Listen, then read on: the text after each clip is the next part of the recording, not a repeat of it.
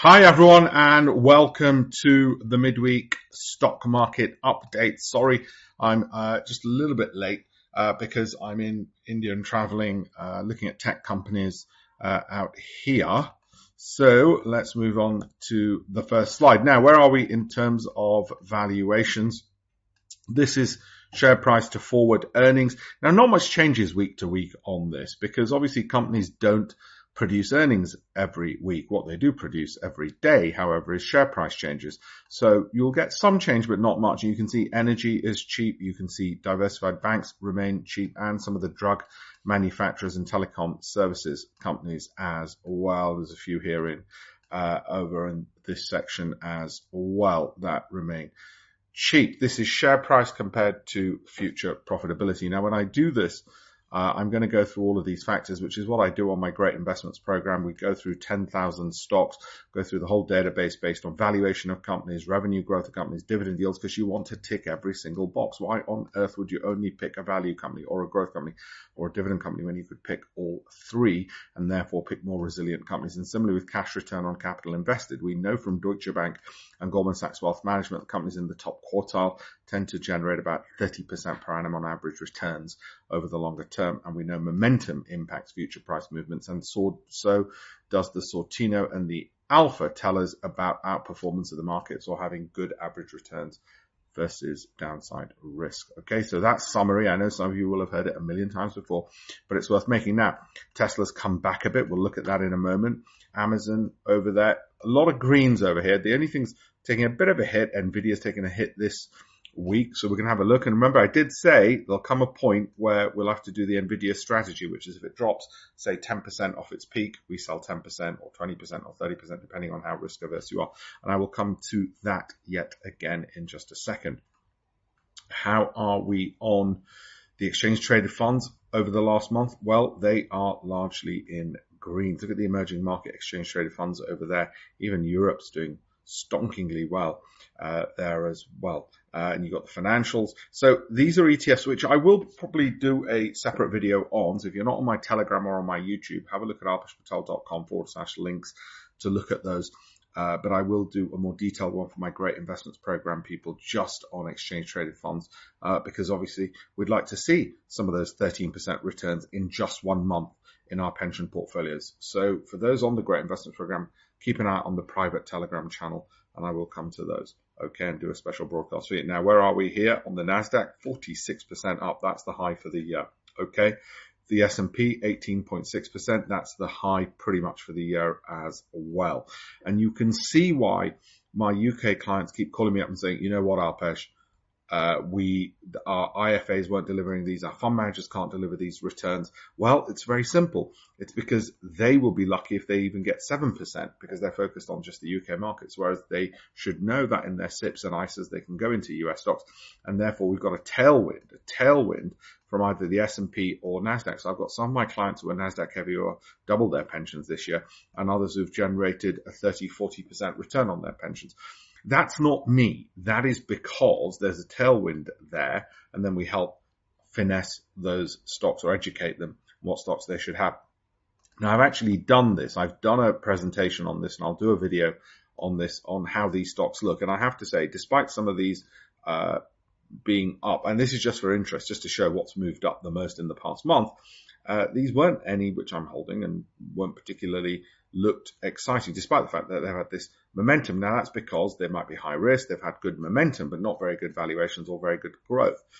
Similar with the FTSE 350, I'll do a video on these and what I think about these, but actually they're not in my approved filtered list because that tends to generate stable, consistent returns over a longer period of time rather than trying to just chase last month's winners and some kind of get rich quick, which we can't do. Okay, so where are we on the S&P 500? Still looking very attractive. We've broken very clearly through that downward trend channel. As I said before, my fear is we'll do this before moving up, so we might get a bit of a pullback, though there are people who've asked me, I'll wait for the pullback. No, I wouldn't personally wait for a pullback, because whilst breakouts from downward channels do lead to a pullback before move up, they're not guaranteed.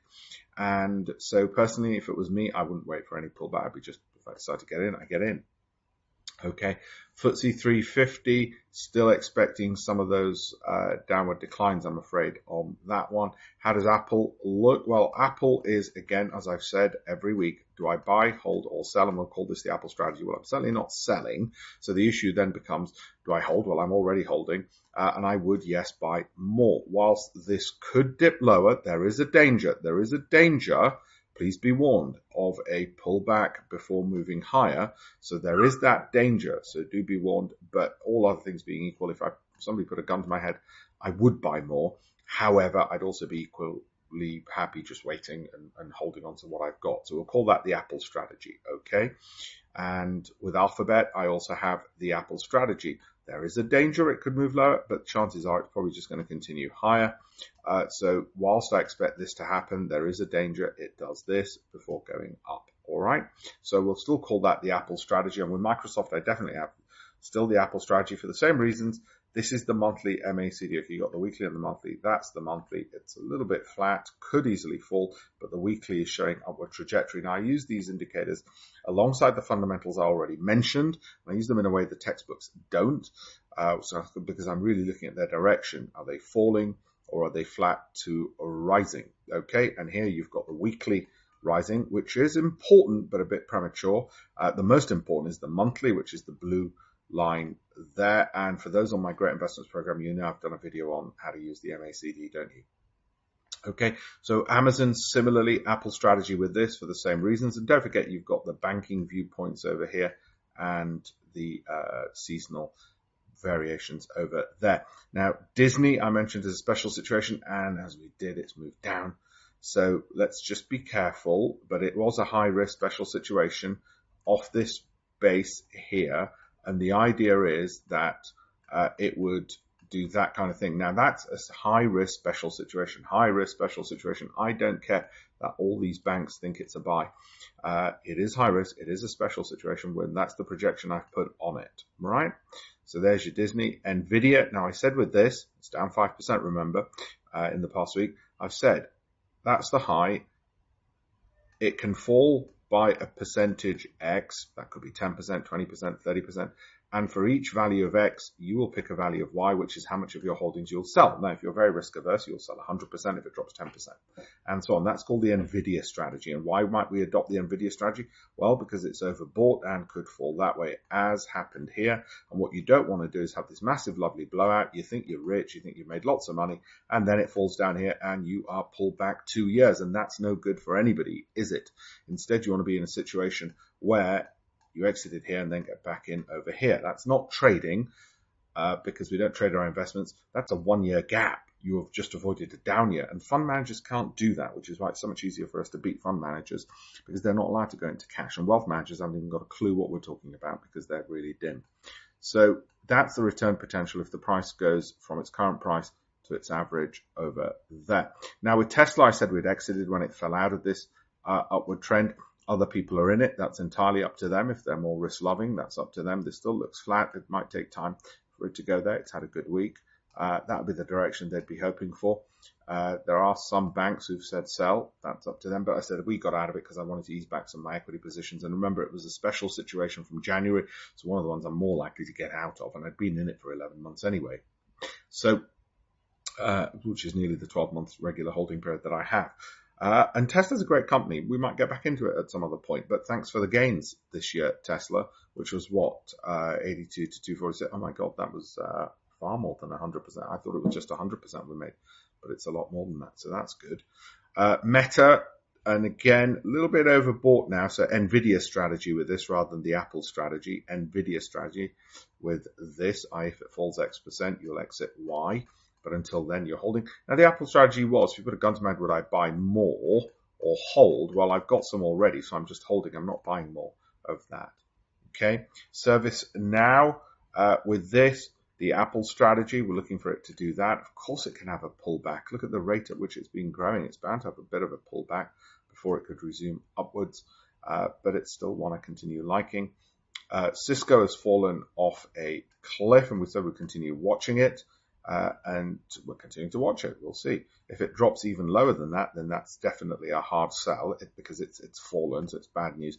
But if it's found a base and resumes back upwards, as it has done in the past, like this and like this, then all well and good. So we'll continue looking at that.